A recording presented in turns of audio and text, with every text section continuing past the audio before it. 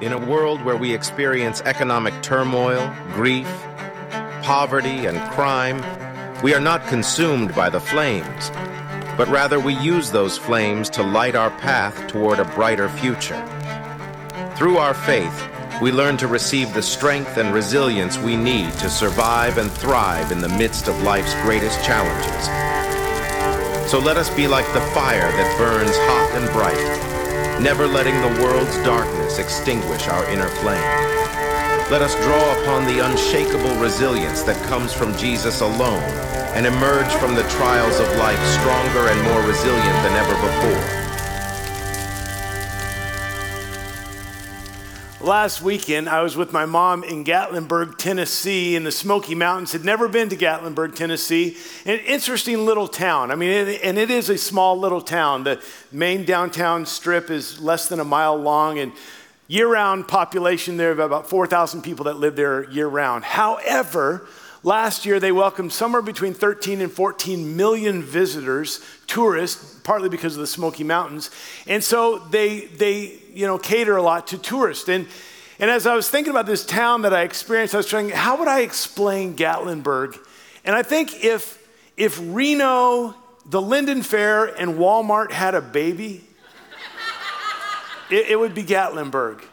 And it was quite an experience. And so we were there, and on Saturday afternoon, my mom and I were walking around downtown, and we got to the point where she wanted to take a break. So we found a Starbucks and got some beverages and sat down on a bench just to watch people. This is us on the street of Gatlinburg. That's what they call the Gatlinburg Space Needle behind us. But we were sitting there watching people, and it was tremendously entertaining. People of all stripes. And so we were sitting there on this bench, and there was a bench right next to our bench. I mean, butted up next to it. And a gentleman came and sat there. And I refer to him as a gentleman. I think he'd probably prefer to be called a good old boy. But he embarked on conversation with us, perfect strangers on the street of Gatlinburg. He's from West Virginia, and he began to talk to us about West Virginia, as I guess folks from West Virginia are wont to do. And so he began to tell us about West Virginia and where he grew up and how Gatlinburg reminded him of the county he grew up in, except that the hollers there in Gatlinburg are a little wider than the hollers in the county that he grew up in. And then he went on to explain that a holler is actually a hollow, but you have to call it a holler. And then he went on and told us with great enthusiasm and excitement that the county he grew up in is the birthplace, the origination of the word redneck. And I'm thinking, find a different claim to fame. I mean, if that's what you're most excited about. And then he explained, no, redneck was actually, it was the miners that were being treated poorly, and there was this big revolt, and they all wore red bandanas around their necks, and thus we get redneck. And on he went, this perfect stranger telling us all the truths about West Virginia. And when he left after what seemed to be, well, it actually was, an eternity, he finally left, and I thought, I have wisdom from West Virginia that is of no purpose or use to me unless I'm ever on Jeopardy, and the category is words that originated in West Virginia. Other than that, all the wisdom I got from him is useless, except I can tell you. Now, we're in the series Resilient with wisdom from Babylon, not West Virginia, and my prayer is that the wisdom we're gaining from Babylon will not be like the wisdom I gained from West Virginia. That it will be wisdom that we can apply to our lives, that we can use, that's practical, that will allow us to go through life and to be resilient. The wisdom from Babylon were from the exiles, those who were taken from Judah into Babylon and were exiled, and some of them, 4 in particular that we've been looking at, were extremely resilient in this event and in this season because it would go on for 70 years, and yet some of them were incredibly resilient in those 70 years. And as I've said through the series, that while they were in exile, the word of the Lord came to the prophet Jeremiah, and Jeremiah wrote them a letter from the Lord. And in this letter to the exiles, God reveals to them that they're going to be there for a while, that they're going to be there for 70 years. And while they're there for 70 years, they ought to settle in. They ought to build houses for themselves. They ought to plant gardens for themselves. They ought to get married. They ought to have children. Their children ought to get married and have children because they're going to be there for a while. And as he begins to explain this season that they're going to be experiencing, he follows it up with these words in Jeremiah 29:7. Also, he writes, seek the peace and prosperity of the city to which I have carried you into exile. Pray to the Lord for it, because if it prospers, you too will prosper. And what he says is, while you're there, because I took you there, while you're there, I don't want you to just kind of cloister yourself away. I want you to pursue peace in the area that I've given you, the prosperity of the surrounding people. I want you to pray for them. I want you to be good citizens in Babylon. I want you to be good neighbors in Babylon. What he's in essence saying is, be a blessing in Babylon, that I have taken you there for a purpose. Part of the purpose was to get Judah and Israel back in a right relationship with God. They had broken their covenant. That was part of it. But there was a secondary reason as well. We looked at this a couple of weeks ago, that God was up to something in Babylon, that he wanted something even for Babylon as well, and that was part of his plan. And when I was thinking about this whole thing of God carrying them into exile, and then he had a purpose for them, I was thinking about that dialogue or the conversation that Paul had with all of the deep thinkers of Athens when he's at the Areopagus, and they're kind of just waxing philosophical about all these things of life. And Paul says to them in Acts chapter 17, verse 26, from one man, he made every nation of man, that they should inhabit the whole earth, and he determined the times set for them and the exact places where they should live. That God in his sovereignty chooses the times and the places where people should be. And that's what Jeremiah was saying to the exiles. God carried you here, and he has a set purpose for you here. That's what Paul was saying to the Athenians there. And if that is true, couldn't we then conclude that our sovereign God is the same yesterday, today, and forever, and he has that for us as well? That he has chosen the set time and the set place for us to be. And that he would want for us the same thing that he would say to the exiles. I have put you in this place. I've put you in this community. I've put you with these people. I put you in this area so that you would seek the peace of that area. You would help to prosper that area. You would pray for that area. And I believe God has set us in certain places for that as well. Now, over the last 3 summers here at Cornwall, we've done a thing in the summer, and it's not a program. I think the best way I would explain it is a reminder, an intentional reminder of how we are to be in our world. And what we reference it as is neighbor to neighbor. And it's to be exactly what God had said to the exiles. The community that you're in, whether it's your neighborhood or your work community or your friends, your sphere of influence, that you would be there and you would be seeking peace there and you would seek prosperity and you would pray for that group. That you would be a blessing in your Babylon. You'd be a blessing in Blaine. You'd be a blessing in Bellingham. You'd be a blessing in Burlington. That you would be a blessing where God has placed you. And so again, this summer, we just want to remind ourselves that we're called to be good neighbors. And in so doing, just to intentionally connect with those that are in our sphere of influence. To hear their story.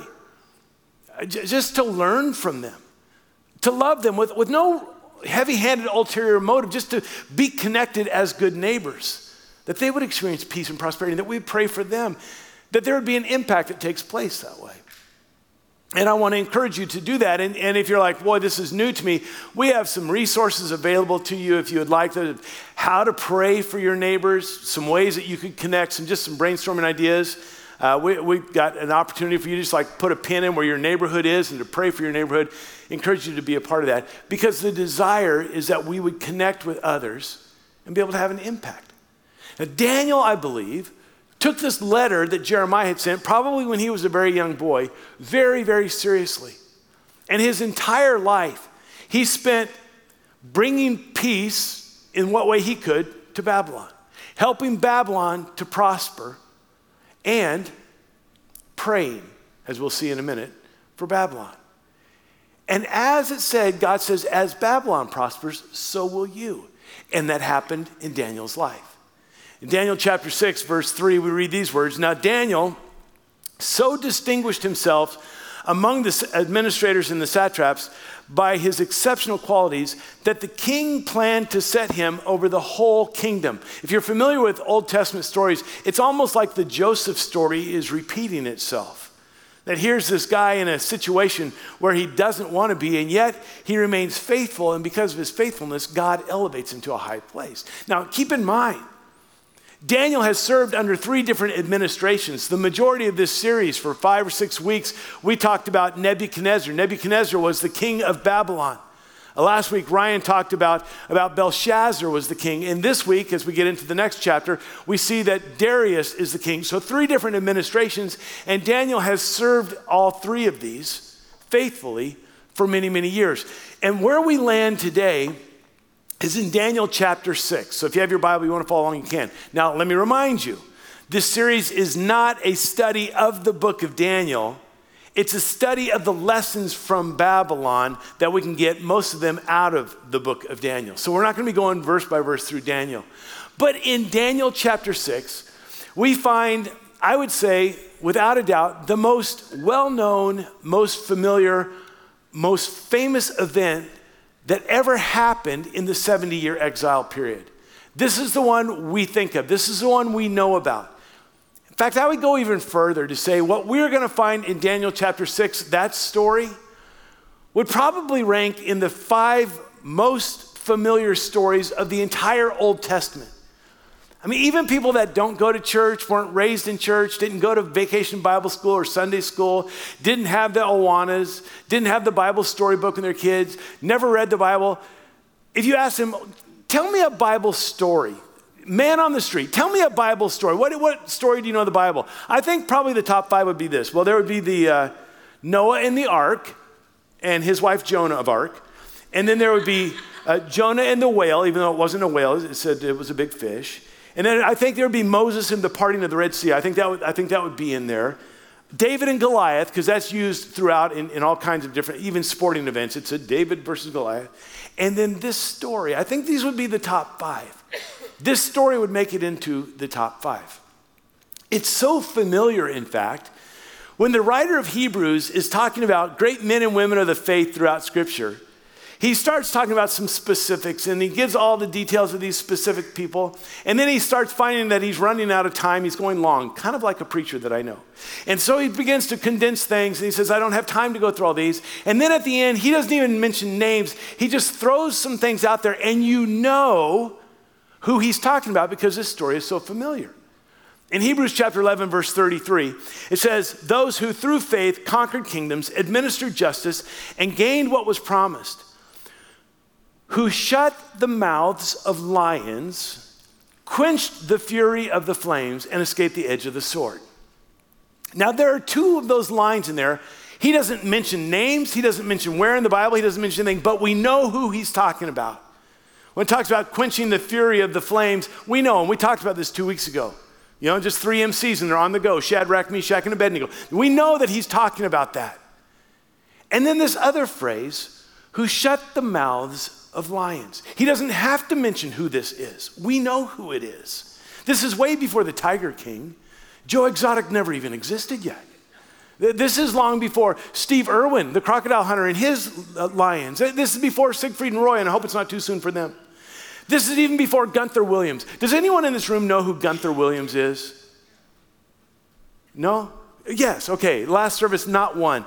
When I was growing up, every year we would go to the Ringling Brothers Barnum and Bailey Circus in the Memorial Coliseum in Portland, and Gunther Williams was the lion tamer. And that flowing blonde hair and that open shirt with the chest hair and the whip, I wanted to be Gunther Williams. I got none of it. Not the hair, not the chest, not the whip. But he was the lion tamer. Before all of those, we have Daniel in the lion's den. Very, very familiar story. So let me ask you this. How many of you growing up went to a church where you heard Daniel in the lion's den story told on a board that had felt on it and little flannel pieces? How many of you saw that on the flannel board? Okay, now we're talking. See, I wanted to do that today, but I couldn't find a flannel board anywhere. Churches have lost their way. Children's ministries have gone digital. We need the flannel board the way God ordained stories to be told. But regardless, we've heard this. Now, with this familiar story, I will say this. Today, we won't even get into the lion's den. So if you're like, oh, I was hoping. Daniel 6, you can read it for yourself. If I get boring or long, read it. That way at least you get the word of God today. But I want to look at one verse. We're going to get a few more, but I want to land on one verse that will show us how Daniel could be resilient, not just in this event, not just in this circumstance with the lion's den, but through the years there in Babylon. How he had remained resilient decade after decade after decade. Now, so many times with stories like Daniel's in the lion's den, we become so familiar with them that we can kind of, sand off the rough edges and make it a cute, sentimental story. It's sweet. We sugarcoat it. In fact, I found a picture on the internet that does this very thing. I heard a little bit of an oh and a little bit of a I would side on the Give me a sledgehammer. We'll take care of that precious moment. Now, in all due respect, for those of you who still have the collection. Okay. We make this cutesy little precious moment where the lion with the big weepy eyes and little Danny just got out of his jammies and he's playing with the tabby cat and the lion's even got a little bit of a smile. Yeah, come on. We forget the reality of this story. In fact, some of us in our mind, the story that we were told was Daniel was this young man and thrown to the lions.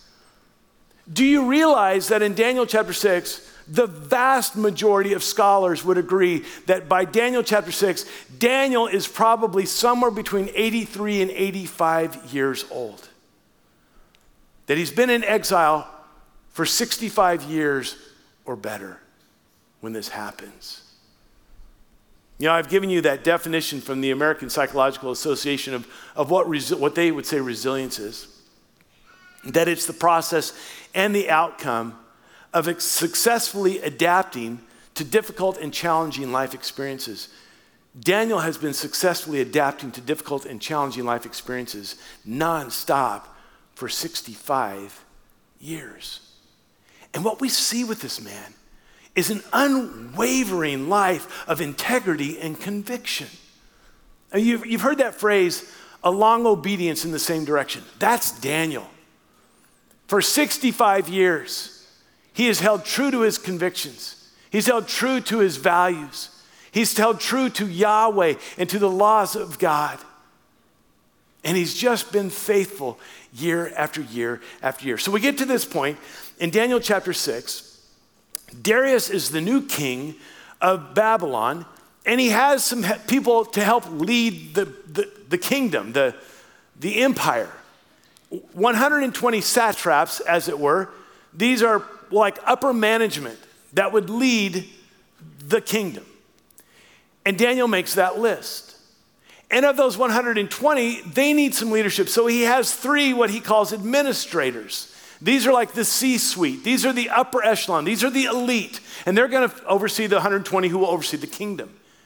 And of those 3, there's one that's rising to the top, as we already read in Daniel 6 verse 3. And it would be that Daniel would oversee all of this.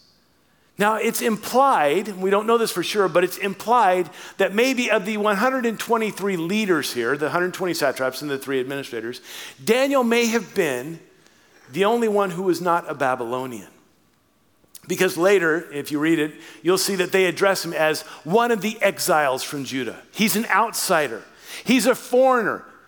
And because of that, not only is he the outlier, the one that doesn't fit with the rest of them, but the fact that he's being elevated from the 120 to the 3 and from the 3 to the 1, there's a bit of jealousy. Why is he the one getting to oversee all of us? He will be our boss. And so these guys who are actually political leaders here in Babylon, I know this would never happen in our political system. They decide that they want to dig up some dirt on Daniel. They want to bring about some defamation of his character. They want to kind of bring him down and find out what can we use against him so that we could defeat him. I know it's hard to believe that politicians would ever do anything like that. But they attempt it. So in Daniel chapter 6, verse 4, it says this. At this, the administrators and the satraps, that's 122 of them, save Daniel, tried to find grounds for charges against Daniel in his conduct of government affairs. But they were unable to do so.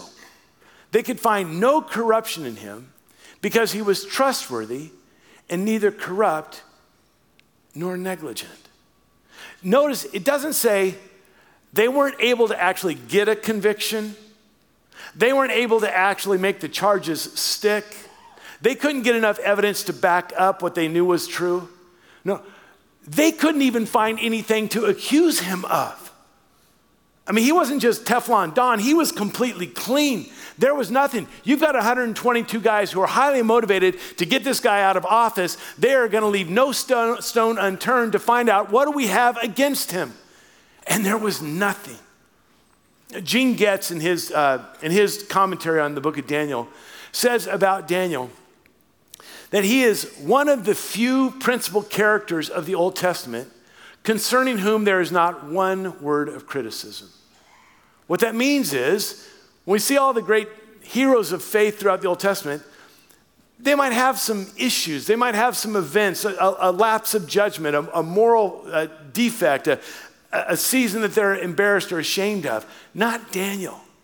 Abraham, man, this man of faith, he lies about his wife, calls her his sister, and gives her into the arms of a couple of kings. Not a good thing. And then he has that Hagar issue with Ishmael and what he does with them. He wasn't all squeaky clean. And Lot, let's not even get started with Lot. Whew. David had some skeletons in the closet. Moses, great man of God, anger, some control issues. God won't let him go into the promised land because of it. Samson, total wreck. But Daniel's like the goat of the Old Testament. I mean, of all the biblical characters, he doesn't have a character flaw. He doesn't have a lapse in judgment. He doesn't have a skeleton in his closet. And if there was one, they would have found it. So look at their conclusion. Verse 5, finally these men said, we will never find any basis for charges against this man, Daniel, unless it has something to do with the law of his God. Do you follow that? The only way they're ever going to get this guy in a corner is if somehow they can distort and twist his faith, his commitment to doing the right thing. If they can somehow take his virtue, his values, his integrity, his walk with God, and turn it against him, that's the only way they're going to, because there's nothing else. What an incredible man. And in fact, a little side note, later, there's a phrase that will be used by Darius to him. It's used at least twice in Daniel chapter 6. It says this in verse 16. The king said to Daniel, may your God, whom you serve continually. 65 years he's been in exile, and he's known as the one who serves God continually. So these satraps and these administrators, they were thinking, how can we twist Daniel's life against him? And they observed something. They observed that his prayer life is very consistent and very important. It's a priority to him. And they were thinking, how can we turn that against him? And they had an idea. So they go to Darius, the king, arguably the most powerful man on the planet at that point, probably had an ego to match his size of his kingdom. And they say to him, O king, may you live forever. I mean, you're like God to us. You provide for us. You're the most powerful man on the planet. You're like God. And Darius is probably going, I like these guys. Yeah, you're right. I am like God. And so we've got an idea. We think you ought to issue a decree in which it's illegal for anyone to pray to anyone but you for 30 days, just 30 days, 30 days, money back guarantee. 30 days, they will pray to you and not to any other gods or to any other people. Again, stroking his ego. I like how you're thinking. This is good. I am the most powerful. People ought to pray to me. I'm divine. And they said, and just to make sure that people know how serious we are about this, we think that if they break this rule, if they break this decree, they ought to be thrown into the lion's den. Yeah, that's right, because why would they ever cross what I would say? And just to ensure that it is a very clear understanding, we think this ought to be written into the laws of the Medes and the Persians. Now, for most of us, the laws of the Medes and the Persians means absolutely nothing. But for them, when something was written in the laws of the Medes and the Persians, it meant that it was irrevocable, could not be changed. Even the one who created that law, once it was written in the laws of the Medes and the Persians, he had no recourse. He could not rescind that law. And they put this scheme together to make sure it would seal the fate of Daniel. And the king says yes. And this is where we find the one verse that I want us to focus on for the rest of our time, the one verse that shows us how Daniel could be resilient, not just in this circumstance, not just in this event, but over these 65 years. And I think what we will see in this one verse is some truth of how we can continue to grow as resilient people in the circumstances and the situations of our life. So this is what we read. Daniel chapter 6, verse 10. This is the verse. Now when Daniel learned that the decree had been published, that's key there, he went home to his upstairs room where the windows opened towards Jerusalem. So now Daniel, he's been hearing the rumblings. There's this bill that they're trying to pass. There's these rumors of what they're trying to do with the prayer thing. But now it's published. It's now written in the laws of the Medes and Persians. It's a done deal now. He knows that. And he knows what that means. That he's got a decision to make.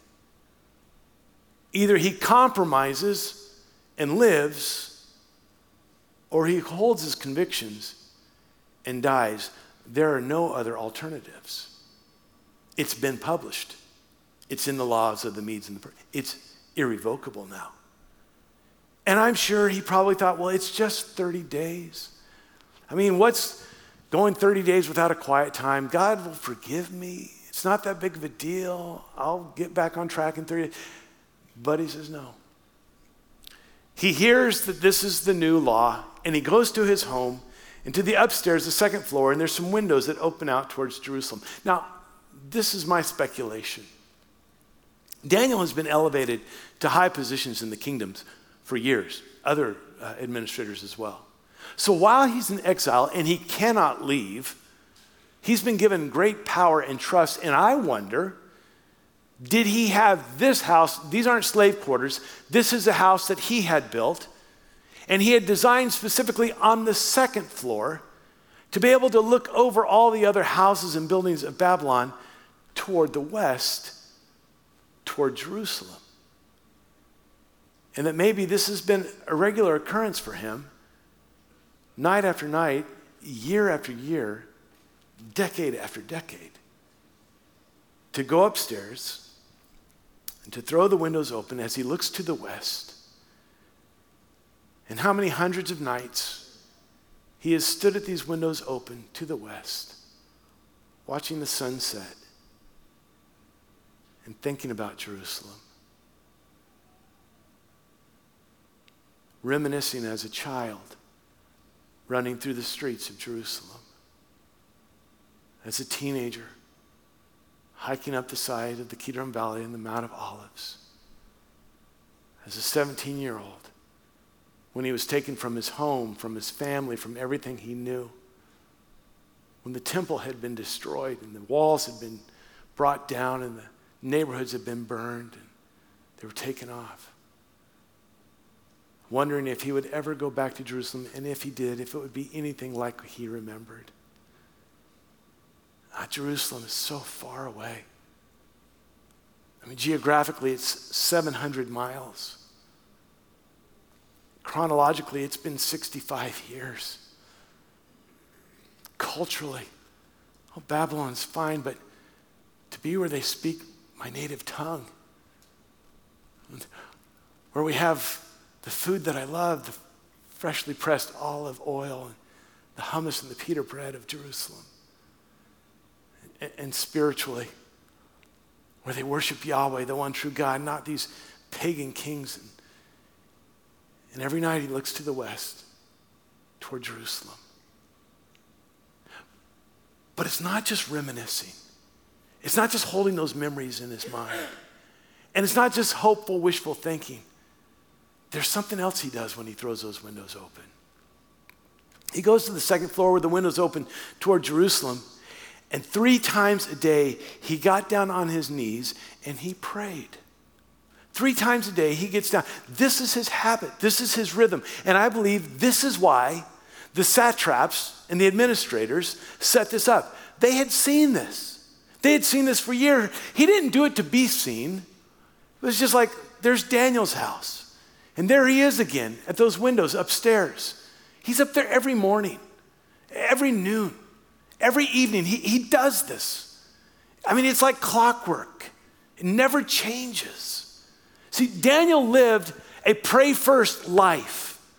And it wasn't just when there was a crisis that came up. It wasn't even just in the hardships of suddenly we've got to pray, there's nothing else to do. This was his life. He prayed this way in good times and in bad times for year after year after year. I mean, we see this throughout the book of Daniel. In chapter 1, he and the boys, they're fasting. It's the Daniel fast. It's where we get that. In chapter 2, when there's a dream to be interpreted, he goes to Shadrach, Meshach, and Abednego. He says, cry out to God. Let's pray. Let's plead that God would reveal this to us. Daniel chapter 6, he's praying 3 times a day. Daniel chapter 9, he prays again. Daniel chapter 10, he goes into 21 days of prayer and fasting. That's why we structure ours around that in Daniel chapter 10, our 21 days of prayer and fasting. Why 3 times a day? Maybe he remembers as a boy reading Psalm 55, where the psalmist writes, but I call to God and the Lord saves me. Evening, morning, and noon, I cry out in distress and he hears my voice. And maybe as a kid, he thought, that's what I want to do. I want this just to be the pattern of my life, the rhythm every morning, every noon, every night, that I will pray. Here's what I love about Daniel. I mean, this is amazing to me. He's just found out that it is illegal, punishable by death, cannot be rescinded, that if he prays to anyone but Darius, he will die. That's the law. And what's his response? I best go pray about that. I love that. And what does he pray? I don't know. Maybe he's up in that window and he knows the Psalms. Maybe he prays the Psalms. God, your goodness and mercy has followed me all the days of my life, and today might be the last day of my life. But I will dwell in the house of the Lord forever. Maybe he prays, oh Lord, our Lord, how majestic is your name in all the earth. When I think about the heavens, the works of your fingers, the moon and the stars that you've set in place, what is man that you are mindful of him, the son of man that you care for him? God, why do you even care about me? And yet Psalm 139, how precious to me are your thoughts, O God. How vast the sum of them, were I to count them, they would outnumber the grains of sand. And when I awake, which might be tomorrow in your presence, when I awake, I'm still with you. Maybe he just reminds God, Lord, I have tried to live Psalm 1. I have not walked in the counsel of the wicked or stood in the way of sinners or sat in the seat of mockers. My delight has been in the law of the Lord. And maybe he somehow found out about the prayer that Jeremiah had prayed. And maybe he prays this one out of Jeremiah 32, verse 17. Ah, sovereign Lord, you have made the heavens and the earth by your great power and your outstretched arm. Nothing is too hard for you. I don't know what he prayed, but this I know and this we can own.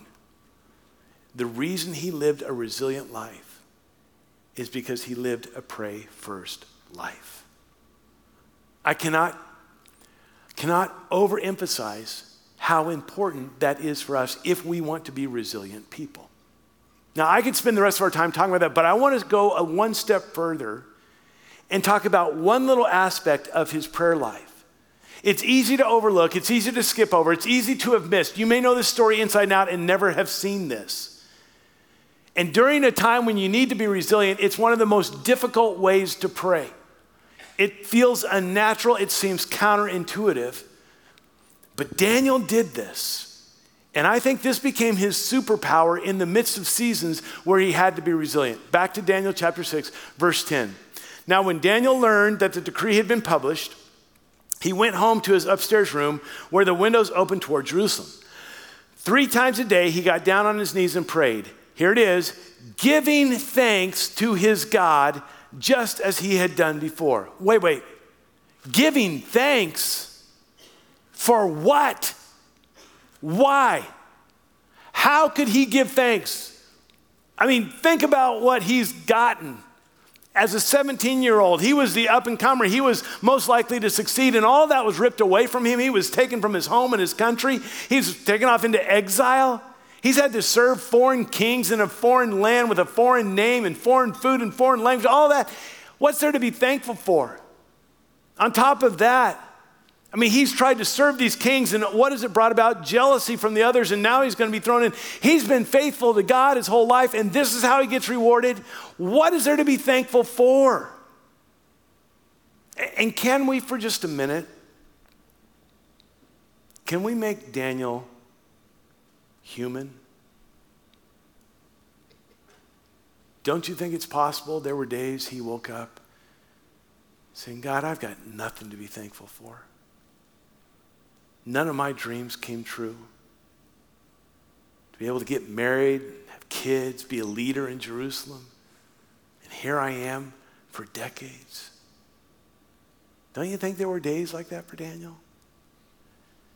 And maybe on those days, he had this act of the will to know the importance. And maybe on those days he said, but God, I will. And maybe he turns to Psalm 136. It says, give thanks to the Lord, for he is good. His love endures forever. Give thanks to the God of gods. His love endures forever. Give thanks to the Lord of lords.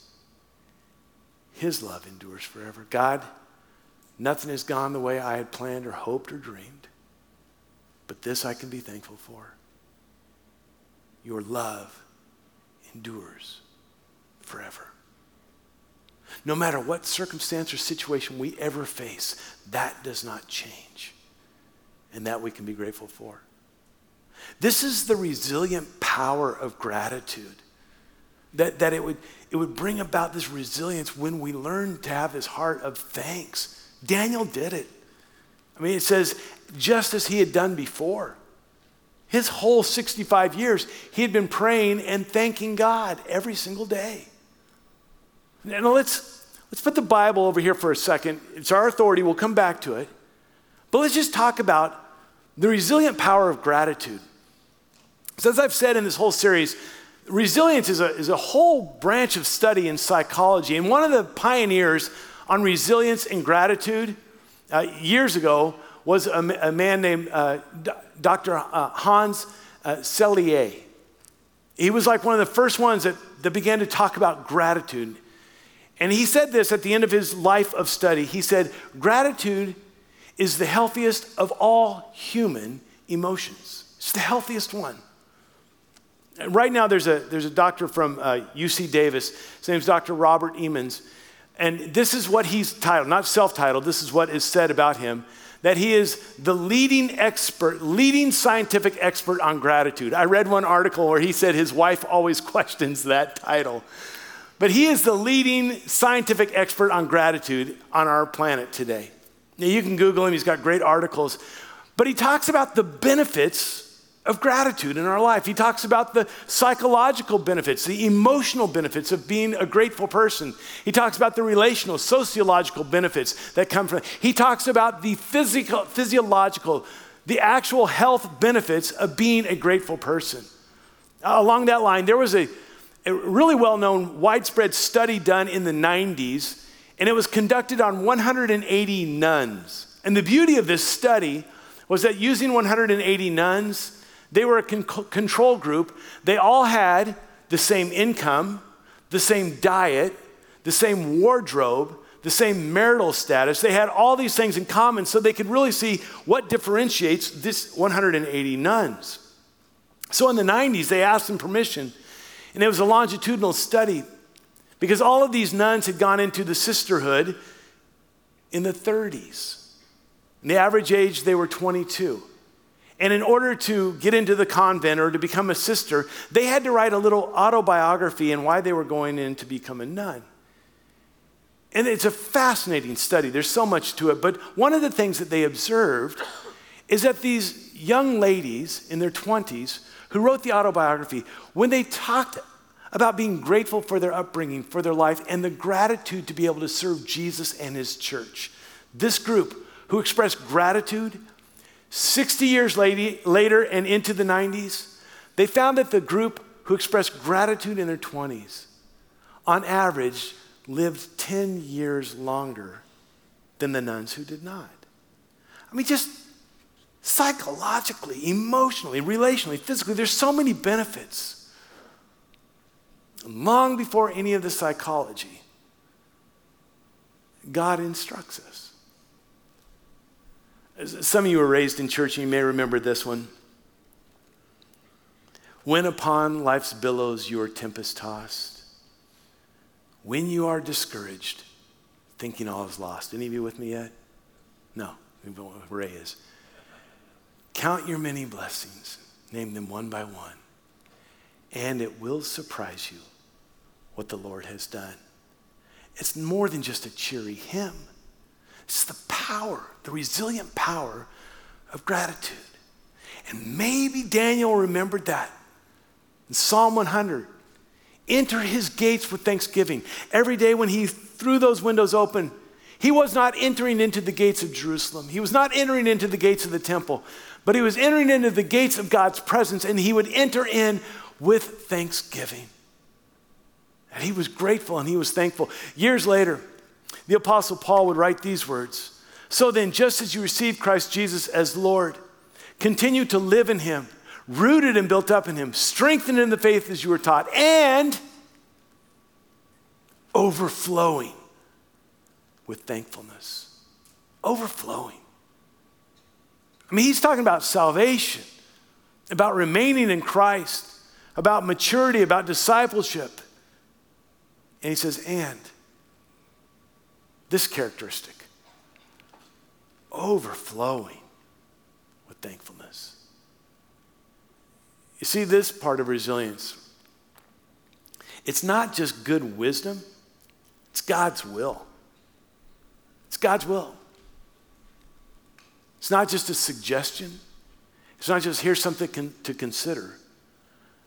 When Paul writes to the church in Thessalonica, he gives these little bullet tweets, these little truth bombs, just in rapid fire succession.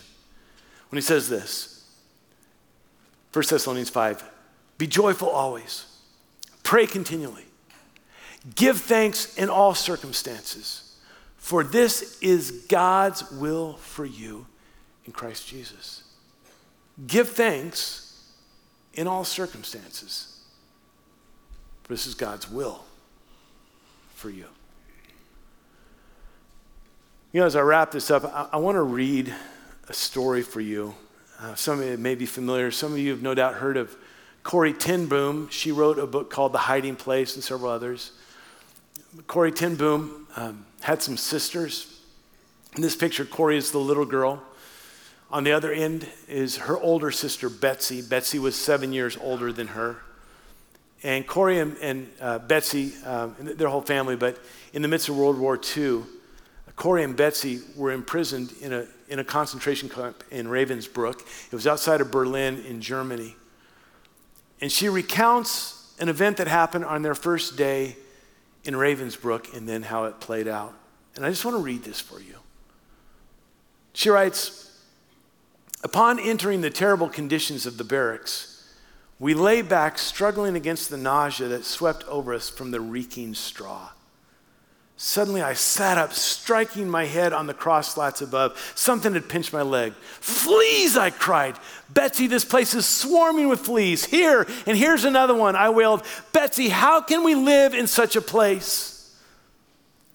Show us how. It was said so matter-of-factly, it took a second to realize Betsy was praying.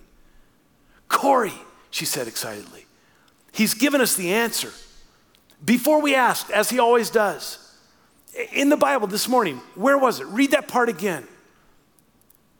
I glanced down the long, dim aisle to make sure no guard was in sight. Then I drew the Bible from its pouch. It was 1 Thessalonians, I said. In the feeble light, I turned the pages. Here it is. Rejoice always. Pray constantly. Give thanks in all circumstances, for this is the will of God in Christ Jesus. That's it, Corey. That's his answer. Give thanks in all circumstances. That's what we can do. We can start right now to thank God for every single thing about this new barracks. I stared at her. Such as, I said, such as being assigned here together. I bit my lip. Oh yes, Lord Jesus, thank you. Such as what you're holding in your hands. I looked down at the Bible. Yes, thank you, dear Jesus. There was no inspection when we entered here. And thank you for all these women here in this room who will meet you in these pages. Yes, said Betsy. Thank you for the very crowding here, since we're packed so close that many more will hear. She looked at me expectantly. Corey? Oh, all right. Thank you for the jammed, crammed, stuffed, packed, suffocating crowds. Thank you, Betsy went on serenely, for the fleas and for the fleas. This was too much. Betsy, there's no way even God can make me grateful for a flea. Give thanks in all circumstances, she quoted. It doesn't say in pleasant circumstances. Fleas are a part of this place where God has put us. And so we stood there between tiers of bunks and gave thanks for fleas. But this time, I was sure Betsy was wrong. And later, Betsy and I made our way to the rear of the dormitory room where we held our worship services. Around our own little platform, there was not enough light to read the Bible. But back here, a small light bulb cast a wan yellow circle on the wall. And here, an ever larger group of women gathered. They were services like no other these times in Barracks 28. At first, Betsy and I called these meetings with great timidity. But as night after night went by and no guard ever came near us, we grew bolder. So many women now wanted to join us that we held a second service after evening roll call. Now, we were under rigid supervision, half a dozen guards or camp police always present. Yet in the large dormitory room, there was almost no supervision at all. We did not understand it. One evening, I got back to the barracks late. Betsy was waiting for me as always so that we could wait through the food line together. Her eyes were twinkling. You look extraordinarily pleased with yourself, I told her. You know, we'd never understood why we had so much freedom in the big room, she said. Well, I found out.